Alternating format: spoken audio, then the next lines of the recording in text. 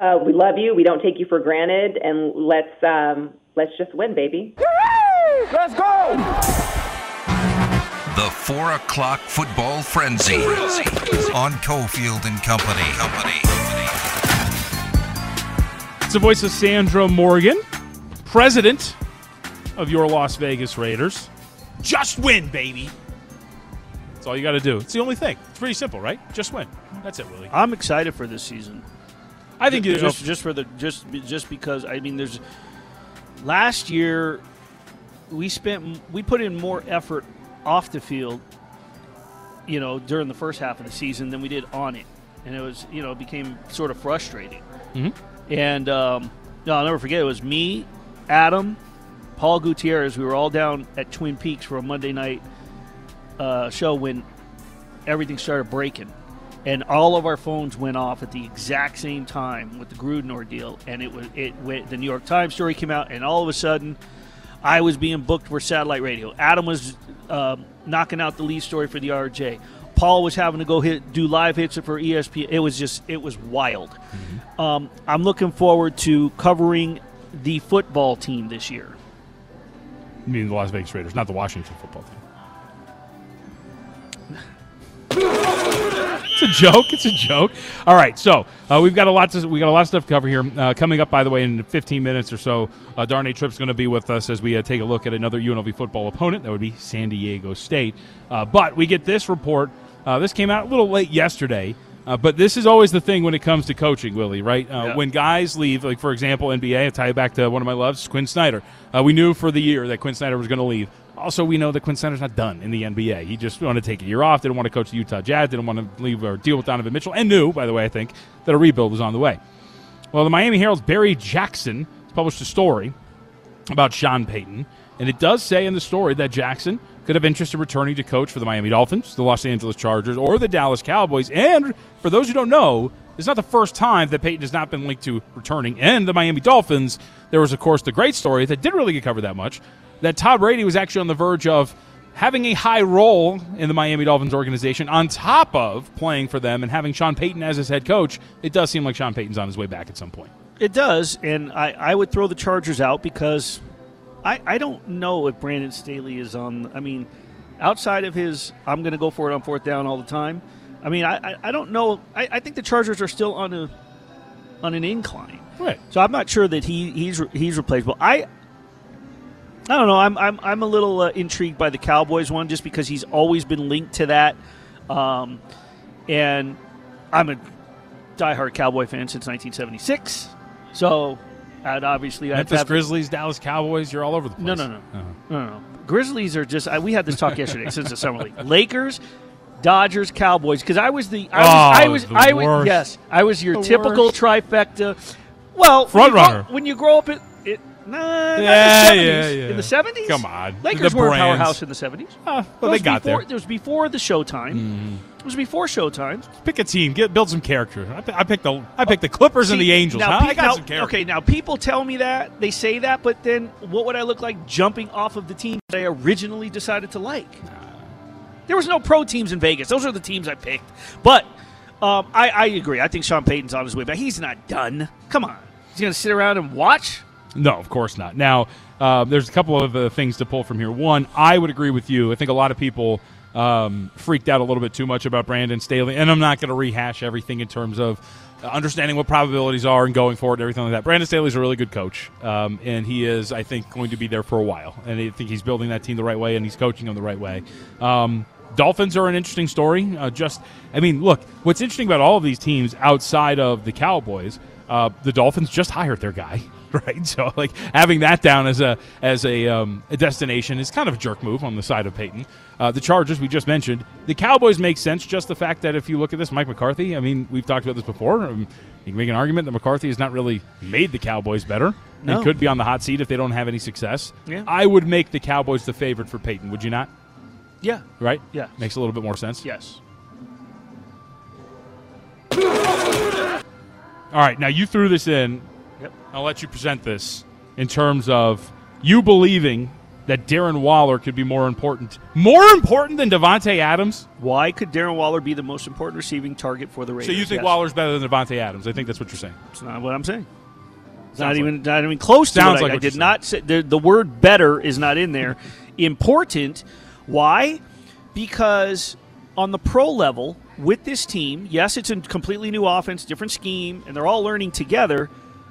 But Darren Waller was Derek Carr's leading receiver for 2 seasons. He was targeted 117 times in 2019. He was targeted 145 times in 2020. Caught over 100 passes in 2020. 1,100 yards in back-to-back seasons, 2019-2020. Last year he fell off because of injuries. He played in 11 games, not 16. Hunter Renfrow was the leading receiver. As good of the rotation of receivers that were in New England, who's the number one guy right now? Everybody's talking about, oh, he's not retiring, he's coming back. Brady's guy is who? Gronk. Bill Belichick. Rob Gronkowski. Okay, so McDaniels has been a part of orchestrating an offense that has been a quarterback tight end sort of dynamic. Doesn't mean that he's going to be targeted the most. It doesn't mean that he's going to be better than Adams. Doesn't even mean that he's going to have more yards. But the dynamic between quarterback and tight end with what McDaniels did in New England could make Waller important, because if they turn to Adams and if defenses adapt to the schematics of the big play receiver, who do you turn to? So if you're running things, and I've been saying this, that with 3 viable targets in Renfrow, Waller, Adams, defenses are going to be really confused as to how they're going to wrap. But again, New England, Brady, Gronk, McDaniels is bringing that mindset here. If he builds with the Carr-Waller mindset to set Adams up for the big plays, Waller is important. Like a running game is important for play action, right? Who's going to do this? A fullback for this, for the block. I believe Waller is important in order for Carr and Adams to work, makes him the most important receiving target. To argue against that point, I would say that Josh McDaniels and the New England Patriots in their years have shown an adaptability to the personnel. Right, so for example, when Gronkowski breaks out, it was Aaron Hernandez. They had those 2 dynamic tight ends. They go to more 2 tight end stuff, and Rob Gronkowski's also freaking good. That really helps in terms of development, right? So you're saying Darren Waller's not good? No. What I'm saying is he's terrible. No, but like you adjust. I think McDaniels and the Patriots have shown an ability to adjust right to their personnel. Their offenses have taken the shape of the personnel that they have. They're obviously go back to and this is early on, but that offense has shown under Bill Belichick. The Randy Moss years, dynamic, spread out attack, throwing the ball downfield. The double tight end thing that I was just talking about. Going more to, with Mac Jones, a little bit more of a running game, right? A little bit more conservative with a rookie quarterback. When they had Cam Newton out there, running the ball down your throat, getting really super tight in terms of the way that they were running their offense. Not to say that you're wrong, but I do wonder how he views this team in terms of what its biggest strength is, wide receivers, whatever it is. And that you see an adjustment to what the personnel is, because I do think that McDaniels and the Patriots in years past have shown an ability to adjust to their personnel. Boom. You're wrong. I'm not wrong, but listen. So it makes sense, yeah, but that would mean that got him on the ropes. No, the interpretation that I'm getting is that, well, then he needs to adapt to what he has rather than saying, I'm good enough to make work what I know works with this personnel. Mm-hmm. Okay, see what you're saying. It's not an adaptability issue in terms of the offense that he has at hand. It's what he's capable of doing and what he's going to mold with what he has. I think we'll be in agreement on this. Depending on how you want to divvy up importance, that's fine. I would say that I'm interested to see what they lean on as an offense, because I don't think this running game is going to be very good. I'll agree there. Right? So I'll agree. Well, I think that it's not going to be as potent. Yeah. I think that it's going to be somewhat of a fledgling unit that it'll have some spry moments, but it will struggle more than it will succeed. Yes, I agree there. Yep. All right, it's list month. Love lists, right? In the NFL, I think we should just deem July as list month, right? We have nothing to talk about, so we make lists of all sorts of things.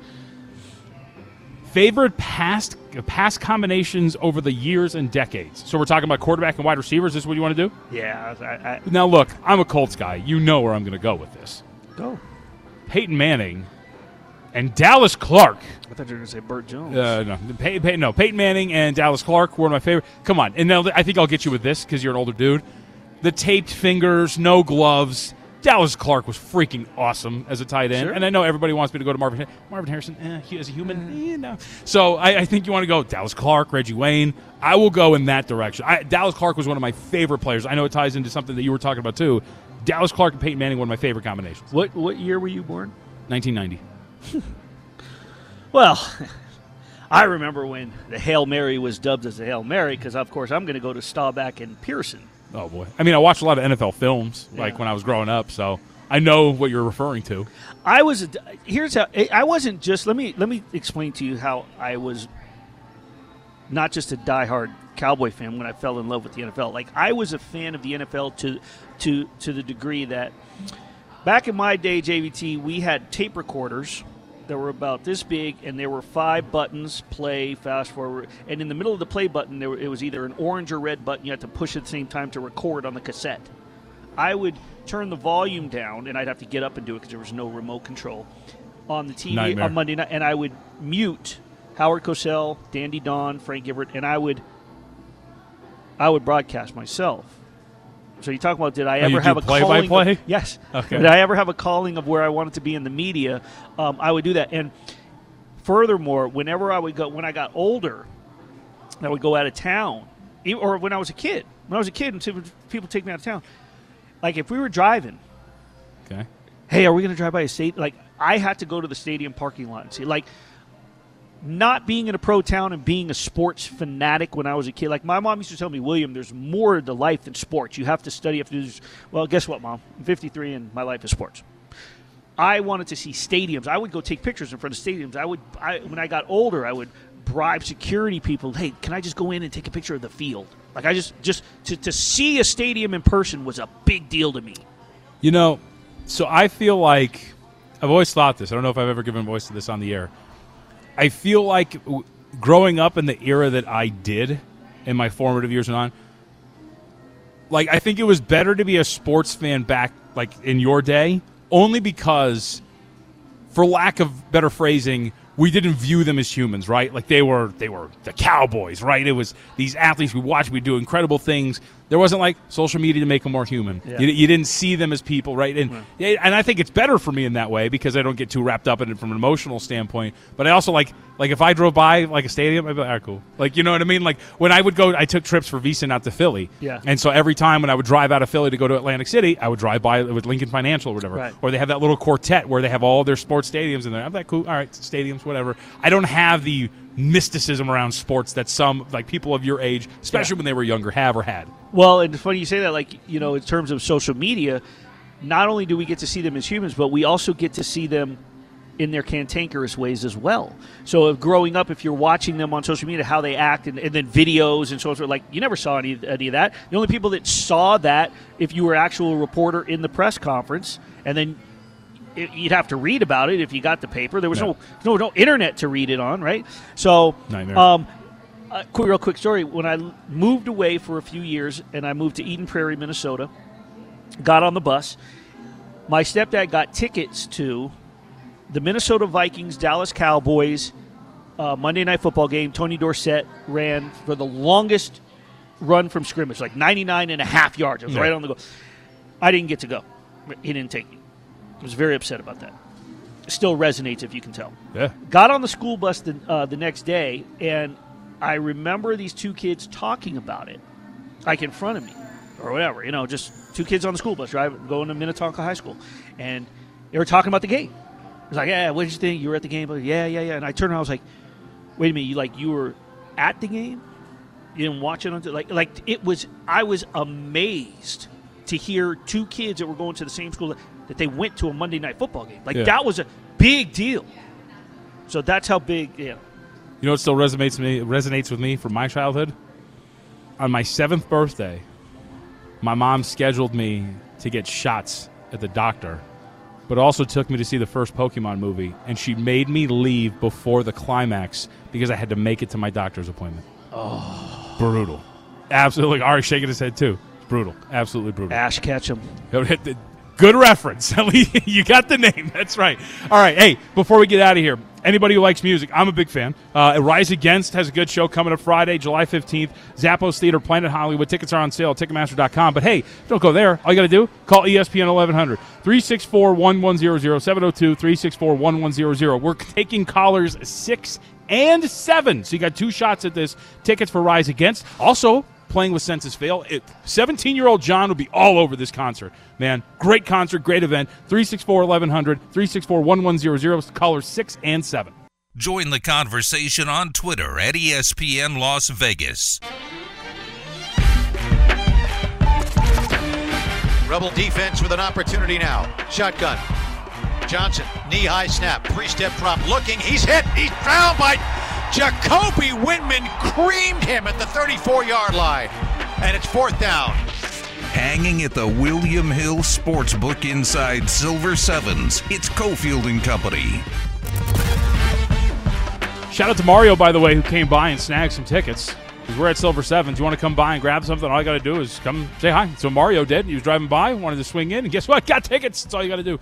So come by Silver Sevens. That's the spot. You hear the call there from Russ Langer from the Rebels 28-20 loss to San Diego State from last year. What a game. Yeah. That was one. They were a 10-point underdog, and it was around that time where they were starting to show a little bit of fight, but not many people expected much. You can tell from the point spread. At home catching 10. Yeah. They covered that number, and it was a competitive stretch for them. Big third quarter. Yep. And forced the issue, and San Diego State pulled ahead. But, it was a great game. Well, Darnay Tripp is with us, and San Diego State is coming into an intriguing year. And Darnay's the perfect guy to talk about it. Sports Anchor, NBC San Diego. Darnay, we appreciate the time. I think this is a really interesting year for San Diego State. It's obviously a really good program, but coming off a program record, 12 wins a year ago. We're talking about opening Snapdragon Stadium over on September 3rd, a quarterback transfer that's intriguing many. Coming into this year, just big picture-wise, I know it's always excitement for a good football program, but this seems a little different. It's got to be pretty exciting coming into this year for the Aztecs. Yeah, no question about it. It sets up for them nicely, like you said, coming off a record season.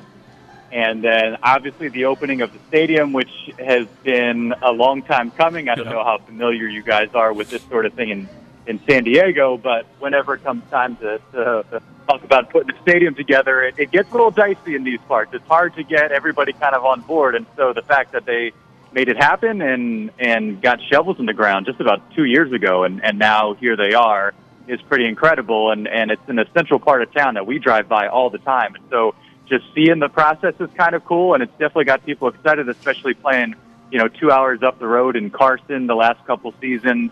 To have them coming back after that season. And you mentioned an intriguing transfer quarterback. The thing that's funny is he's probably the second most intriguing quarterback on the roster. Mm-hmm. The other guy being Will Haskell, who's this uber-talented kid who redshirted last year, got a little bit of action that people are really excited about. But it sounds like he's trailing Braxton Burmeister, the Virginia Tech transfer, going into the fall. So it's going to be an interesting battle, no doubt, once camp rolls around. So, Darnay, from Oregon to Virginia Tech, how excited is Brady Hoke to have Braxton Burmeister in? I think he is excited. I think, Brady loves just a steady, experienced quarterback, a guy with a good head on his shoulders, a guy that will be reliable, and I think, just the experience that he's had at different levels certainly will help. Now, coming from the ACC and I think they appreciated the consistency that he showed throughout fall camp, and that was kind of why he got the edge on Will Haskell. But he's a guy that also, he's got some tools. He can move a little bit. And, Will Haskell is a guy that you talk about just raw ability. It's off the charts. Braxton's not quite on that level, but he's a guy that will be able to hurt you in a couple different ways. And look, it's been a bit of a struggle at that quarterback position the last couple of years, and offensively as a whole, they haven't gotten a whole lot done. And so there is some excitement with those two guys, a good set of skill position players that hopefully they can kind of turn the corner. And you guys know what SDSU does year in, year out from a defensive standpoint. You match that up with a bit more of an explosive offense, and suddenly you got a far more dangerous team. So you alluded to something that I wanted to hit on there, and that is it's the quarterback position. In the history there, it's not been dynamic. Over the last 7 years, this team has averaged over 200 yards passing just once, right? And that was 3 years ago. But how much does it change? Like, let's say Burmeister comes in and is the dynamic quarterback they expect him to be. They're not changing their offense much, as you mentioned, but how much does that help their offense, and what little changes do you expect if you get a quality quarterback there?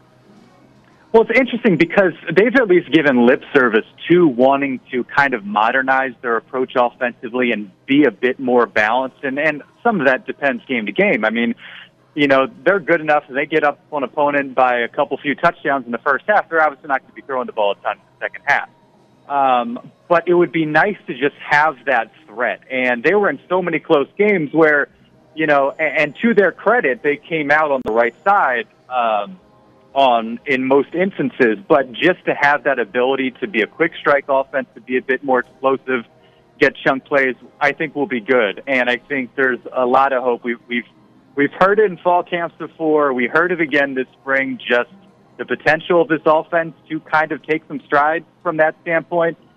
Having now been around it for a few years, I'm going to have to see it. And so I'm hoping this is a year with, again, an experienced quarterback that's got some talent, and then a really exciting young guy as well, and some skill guys. Hopefully this is the year where they do kind of start to modernize the approach a little bit more and not look quite as traditional as we've seen in the past, while still maintaining that ability to run the ball effectively, which has obviously been their calling card. Right. Well, and one of the things that I would imagine that he improves on is because he's effective with his legs, the Aztecs, they converted 32% of their third down tries last season, and that's something that they definitely need to improve upon, is moving the chains. His running ability, being a dual threat, has to help. Yeah, and it's funny, Brady Hoke mentioned that all the time with Lucas Johnson last year, and I don't know if it was a lack of faith in Lucas throwing the football, but he was always talking about trust your legs, use your legs, take advantage of that tool when need be. And so certainly there's, in those down and distance situations, long yardage situations, they've needed some help. And again, like you alluded to, it's nice to have some options. If you're struggling to throw the football, and this team definitely will, and it'll be interesting to see how much they start to use that, intentionally, as far as like drawing up plays, where they take advantage of Burmeister or Haskell's ability to run the football. Lucas Johnson was a little bit hobbled last year, Jordan Brookshire as well, so you wonder if that took away from that intent a little bit. But they should have some options this year that they haven't had in the past. Yeah, and so overall, when you look at this offense as a whole, we can talk about expectations, but everything from wide receiver, running back, and offensive line, it does seem that they have lost quite a bit of production from last year. So what do you expect as we head into 2022 with potentially a new piece of quarterback and some skill positions and offensive linemen being replaced? Yeah, offensive line, they lost some key pieces for sure. So I think that's probably the biggest question. They lost Daniel Bellinger, who is now, recently signed with the New York Giants, got drafted by them, and so NFL-level talent there. Didn't put up huge numbers, but obviously a presence within the offense. But, you talk about skill guys. I mean, Jesse Matthews is back, who tore it up, had a slow start, put up huge numbers down the stretch. Tyrell Shavers, a nice receiver as well. Breon Penny, younger brother of Rashad Penny, and a receiver who had a really good spring game for them as well, and turning some heads, and I think there's some excitement about him just with his talent and obviously the pedigree as well. And they lose Greg Bell, but they bring in Keenan Christon, who's a transfer from USC, a local guy, got a ton of speed, and they've got some experienced running backs coming back as well. Jordan Bird, good returner. So they'll have some pieces to work with for sure. There's going to be some replacement up front, but I don't think it's a situation where Burmeister or Haskell will look around and have a lack of options. They're going to have some guys to get the ball to that can make things happen. So by some accounts, returning starters is always really weird in terms of how you want to grade them. But we'll go with 7 returning starters defensively for San Diego State, or defensively. I think I said offensively. Regardless, are there really any questions about what this defense is going to be coming into this year? No, I think you kind of know what to expect from that standpoint. You're talking about on the defensive end. Cameron Thomas is a huge loss. I mean, he was incredible as an edge rusher, and so I don't know if they have anybody quite as dynamic, but you bring back Keyshawn Banks, Jonas Havai, Cade McDonald, a really good experienced linebacker. His brother transferred from Washington. Jonah Tavai's brother transferred in as well. They've got a bunch of FBS level transfers. I think 5 or 6 of them across the board on either side of the football. Secondary, they got some guys coming back, and again, this is kind of what FCSU is built on, right? They have a tendency to reload and not rebuild, and you look at all 3 levels, you can pinpoint guys that are coming back that have been impactful. So I don't expect them to take a huge step back. I think if you pinpoint one area where they do have a void, it's just missing a guy like Cameron Thomas. Those guys don't necessarily grow on trees, but the Aztecs have been pretty good about kind of recycling through talent one year to the next, so I think they'll be fine in terms of doing that. Yeah, you mentioned Jonah's brother, Justice Tavai. He comes over from Hawaii, 70 tackles, 3 sacks, 9 tackles for loss over the last 2 seasons. I think he's going to be a key addition and sort of help them avoid maybe a lapse with a roster turnover, because his comfortability in the conference, his familiarity with his brother, and then just sort of being able to blend right in, I think he could be somewhat of the anchor of that defense. No question. And, yeah, you don't expect them to lose at the line of scrimmage, at the point of attack defensively, just with the bodies that they have back in the box, whether it's the defensive line and linebacker. I know Brady was very excited about Justice when signing day rolled around and we learned that he was headed this way. So a lot to be excited about, and again, that's kind of the staple. It's the bread and butter of SDSU, and I think they should be just fine from that standpoint. All right, we'll get you out of here on this. Win total for San Diego State set at 7.5. It's favored to the over at -120. What do we expect from the Aztecs from a win total standpoint in the big picture?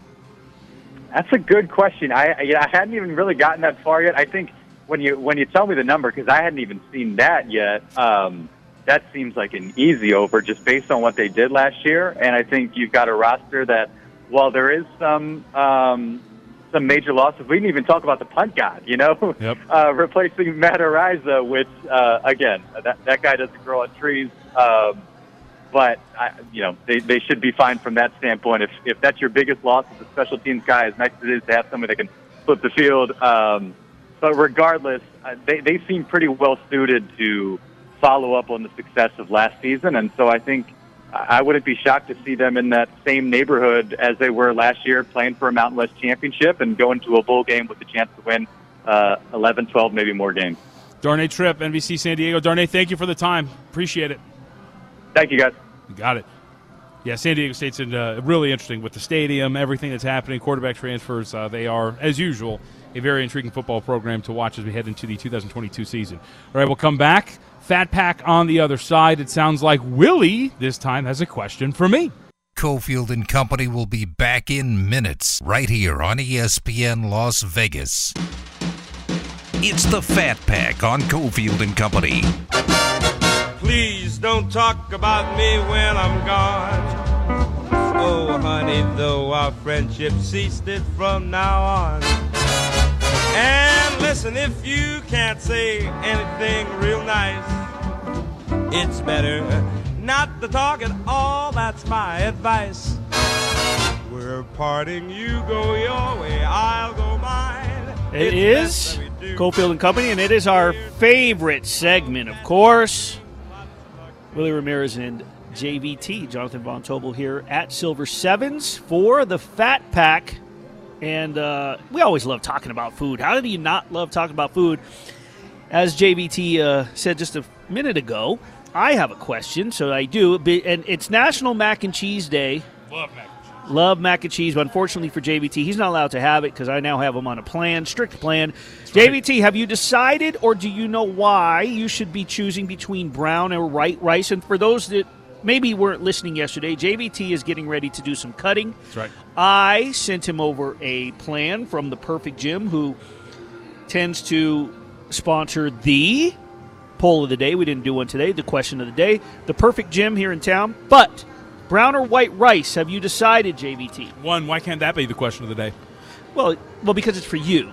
Oh, okay. It doesn't matter what anyone else thinks about it. All right, so if you're asking me which one I should do, brown rice. Okay. So here's why you should not do brown rice after your workouts. Look. Everybody jumps on the brown rice. Well, you've specified after your workout, though. Yep. I did. Okay. Brown all right. rice, chicken, and broccoli. Everybody loves to go do that. Hell no. Brown rice is a slow digesting carb. Now, you are trying to get calories in after a workout to help with the muscle recovery. You want a high amount of protein, you want a cup of white rice, and you want to get your fiber intake out from some broccoli, some Brussels sprouts, maybe some string beans, but you want a nice green vegetable, high amount of protein, and then generally a 1 cup of white rice. It's a fast digesting carb. It's going to get in and out of your system. You're already burning and metabolizing, so you want to burn that up. If you did brown rice, it's slow digesting. Yeah. It's going to sit there. Now, if you don't work out the rest of the day, what happens when you store carbs? It turns into fat. So that's why it's important if you're going to do brown rice or you want it to have, let's say, oatmeal or a wheat toast, something, you do that earlier in the day to store the energy because you know you're eventually going to call upon it when you get to the gym. That's right. Burn it up. So then my my pre-made meals of white rice, ground turkey meat, and a vegetable, usually broccoli, is the way to go. Yes. Good. Ground turkey. Now, Love ground turkey. So we have one more day together. So tomorrow we're going to go over some other things. But in the meantime, I want you to make sure you download MyFitnessPal. Because we're going to track your macros. Like specifically yours, or it's called MyFitnessPal? It's called MyFitnessPal. Okay. Yeah, you're going to download that app. We're going to track your macros. We're going to make sure. And then I thought I couldn't have macaroni and cheese. Yeah. Well, no, not yet. Unless I get it. Yeah, I get it. Eventually, you're going to, because yesterday you talked about wanting to know whether or not when it's okay to have a cheat day. Tomorrow's Fat Pack, I'm going to tell you how you can immediately, every single day, have cheat treats. And it's not really cheating. Good, because So we're going to set that up. But So one of my things that I get through in terms of like eating healthy and whatnot and temptation. So one of the things when I was actually really good at it, you know what I used to do? No. I was really good at smelling things. Okay. Like smelling it, and that would be good enough for me. You know what I mean? Like at one point I was at I would go to parties and I would get a cup of beer, but I would just smell it the whole time. That would be enough to kind of satiate at least the temptation of wanting something that I couldn't have. Right. For me now, it's staring at pictures of stuff. Man, telling you, my next cheat meal. Do you like meal. chocolate? I'm more of a dark chocolate guy, but it's not like That's anything fine. like I need it. You know what I mean? I like chocolate. Who doesn't? So I'm gonna tomorrow we're gonna discuss how you can have chocolate, or you can have actually your favorite flavor Okay. pudding every single day. Pudding, dude. I've not had chocolate pudding or any kind of pudding in.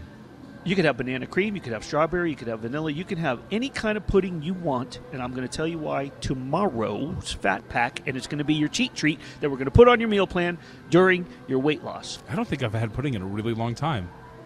I'm trying to think when the last time I had pudding was. And you're going to be able to add Yeah. some trail mix or some fruit. I'm a big peanut butter guy. Oh, yeah, me Love too. peanut butter. And I'm going to get you a recipe for my famous peanut butter protein balls. Oh, okay. I'm down with that. Love Yep. protein balls. Yep. All right, let me ask you one more fitness question. This is just a weird question. I have read that early morning a tablespoon of honey helps with energy. Well, if you're going to go immediately to the gym, so honey is loaded with sugar, obviously, and Right. organic and raw. It's healthy for you. It's going to spike your insulin, so you're going to get an immediate rush. Yeah. What I would suggest is, like I told you, if you're going to the gym, I just snort pre-workout. That's what I do. Yeah, well, that's okay. There's nothing wrong with that. Get an 8-ball of pre-workout. Nice. So listen, let me ask you this: when you said that you cardio early in the morning, are you going to do everything in the morning?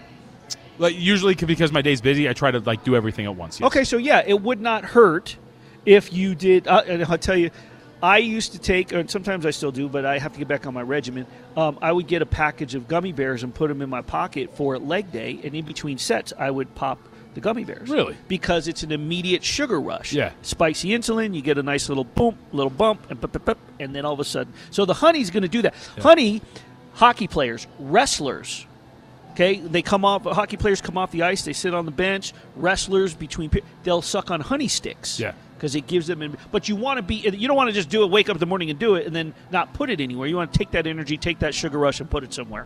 All right. I got a question. Let's move on here. Ari was in a rush this morning, or it looks like, I don't know if it was this morning but he. Ari, you want to jump in here, or you want to tell us what took place here? I won't say where, but Okay. I got tabbouleh, which I often get from a I appreciate the fact that you pronounced it properly. I should be, right? My heritage somewhat. Anyway, they are not known for amazing food, but it's solid. And I eat the tabbouleh is one of the few things I like on the menu. They replaced the chopped parsley, which is like the primary ingredient, with kale. And did not tell me that. I ordered it and started eating it, and I was like, what is this? And I thought, geez, Willie knows this kind of food. Have you ever heard of such a thing? No. The only thing that you can replace out of tabbouleh is the bulgur, which is cracked wheat. Booker? Bulgur, B-L-U-G-U-R, with quinoa. I accept that replacement because it's the texture, it's very similar. But no, you cannot put chopped kale up instead of curled parsley and call it tabbouleh. You need to change the name, or you need to specify, you need to specifically say, call it kaleuli or something, but you cannot call it tabbouleh and use kale instead of curled parsley. That's unacceptable, 100%. It was not good, for the record. No, I can't even imagine, because I know what kale tastes like, and I don't mind kale, but it's not used in tabbouleh. By the way, I'm 99% sure what Ari's talking about. I love that place, so if you dare say one thing about it, dude, I swear to God I'll come down there and get you. I promise you that. All right, we got to take a break here. Brad Powers is going to join us on the other side for Eye on Sports Gambling. Join the conversation on Twitter at Cofield & Co. It's Cofield & Company's Eye on Sports Betting with Brad Powers. Once again, Willie Ramirez along with Jonathan Van Tobel. We are at Silver Sevens. Don't forget to get down here. We got T-shirts. We got tickets to give away. We got plenty of goodies, plus the drink specials here at Silver Sevens. But right now, our weekly hit with our good friend Brad Powers at Brad Powers 7, BradPowersports.com. Brad, how are you? Excellent. Thanks for having me on. Of course, of course. So, interesting. I want to start. We had someone down from San Diego who covers San Diego State. We did our weekly hit where we're covering UNLV opponents. And I didn't realize this, but Jonathan threw it at him talking about win totals projected. San Diego State's coming off of a record-breaking season, 12 wins, Brady Hoke, a lot of hype, a lot of expectations. The win total is only 7.5. Now, I know they have a rugged schedule, but it just seems low for me. I hear you. I am part of the money that's on the under, though. I was able to get 8.5 at a particular book. Now, I had to drive across the Hoover Dam to that book, if you catch my drift there, to take advantage of that line. But number one, they only returned 10 starters, and keep in mind, State had 4 guys drafted. That's a significant amount for a Group of 5 school. On the positive side, they do move into that brand-new on-campus stadium. That should give them a little bit of a bump as far as the home games. But, road games at Utah, at Boise State, at Fresno State. They'll be an underdog in all those games as far as I'm concerned. And then I don't think home games against Toledo and Air Force are necessarily slam dunk. So I think they're 7-5, 8-4, best type of team this year. One of the teams that we're going to be playing is Arizona. I know the total's real low on them, 2.5. One of the worst teams the past couple of seasons, 1-16. I was looking at that total just because San Diego State plays them. Are there any teams, any sleepers, anything that you're looking at this early on that you've already sort of invested in or that you're keeping a close eye on? Well, I'll just talk about Arizona. I actually faded Arizona. Circa Sports in Town, opened their season win total at 3.5. Again, you don't have to be Albert Einstein to figure some of this out. When every book in the market is 2.5, somebody opens 3.5. I'm glad they took a position because I'll take a position against it. Look, Arizona's much improved. They welcome in one of their best recruiting classes, probably in 15 years. So I think the future's bright. I don't think necessarily 2022 is bright. It starts with that road game against San Diego State where they're about a touchdown underdog there. Mississippi State at home, double-digit underdog there. I'm here to tell you, North Dakota State, FCS team, will be favored in Tucson week 3, an FCS team. So you add all that up, and even though I think Arizona's really improved, 2-3 wins max. So, there's a big reason why I bet under 3.5. I just don't see how this program all of a sudden, that's won one game in the last 2.5 years, all of a sudden turns around and wins 3 or 4. in writing sports betting analysis and writing sports betting content, have become so conditioned to look at the MAC because we get those weekday games. Are there any MAC teams that stand out to you for this season? So I am heavily involved in the MAC. I'll start at the top. I thought Toledo, which I perceived to be the best team at least coming into the season, I didn't think they were priced appropriately. So I took ahead and bet Toledo over 7.5 wins. You look at and I think it's up to 8 or so now. I mean, I actually think Toledo's going to be favored in every single one of their games, with the exception of a trip to Ohio State in week 3. So, I mean, I'm a big believer of this Toledo team. The only question mark that I have is coaching staff. I was a big believer of Toledo last year, and they went out and lost 4 games where they were a 9+ point favorite. They lost 4 games outright. I think it turns around a little bit this year, and that's why I bet Toledo to win the MAC. Out of the other side of the division, because I mean Toledo's in the West, I think Miami Ohio wins the East this year. It's going to be competitive. Buffalo I think will be much improved, but I just think Miami Ohio with Gabbert back at quarterback, they'll be fine. Northern Illinois is the defending MAC champ. I actually think they take a little bit of a step back. I know they won a bunch of games last year, but they were fortunate to win a lot of those games. So that's how I'm breaking down the MAC this year. I read an article about college football betting, just kind of browsing and scouring, and said Ohio State is the bettors' overwhelming national title pick so far. The bettors are favoring them, but I don't know if the books are. Your early thoughts on the national championship and maybe those 3rd, 4th, or 5th choices that might have the better value? So I have made 3 futures bets as far as the national title, and I don't think you need to bet any other team other than these 3. So while last year's national title game is going on, William Hill has the upcoming season already posted. I'm watching Alabama let that lead slip away. Jamison Williams is getting hurt, and Georgia beats them. I bet Alabama plus 325 way back on January the 10th of this year. I can tell you the second team I bet, and this is more recent. I took Ohio State 5-1 to win the title. I think you can still find 4-1 out there in the market right now, but I think clearly if Alabama's 1, Ohio State is 2. The Buckeyes have the best offense in the country. If you want to take a quote-unquote long shot, I did bet Clemson 16-1. I think you can find anything 12-1 or greater out there in the market right now. Reason being that I think Clemson's being mispriced. Number 1, they had a disappointing season a year ago. Number 2, they lose both coordinators. I mean, that's a big question mark. Number 3, DJ Uiagalelei was very disappointing last year. I think they're improved at that position. But most importantly, why I think there's some value there, Clemson's defensive front 7 is going to be as good as anybody in the country. In fact, not only as good as anybody in the country this year, one of the better defensive front 7s we've seen, right up there with Georgia, right up there from last year, right up there with Clemson from 4 years ago. So I think Clemson's going to be back at least in the playoff this year. Once again, talking to Brad Powers at BradPowers7, BradPowersports.com.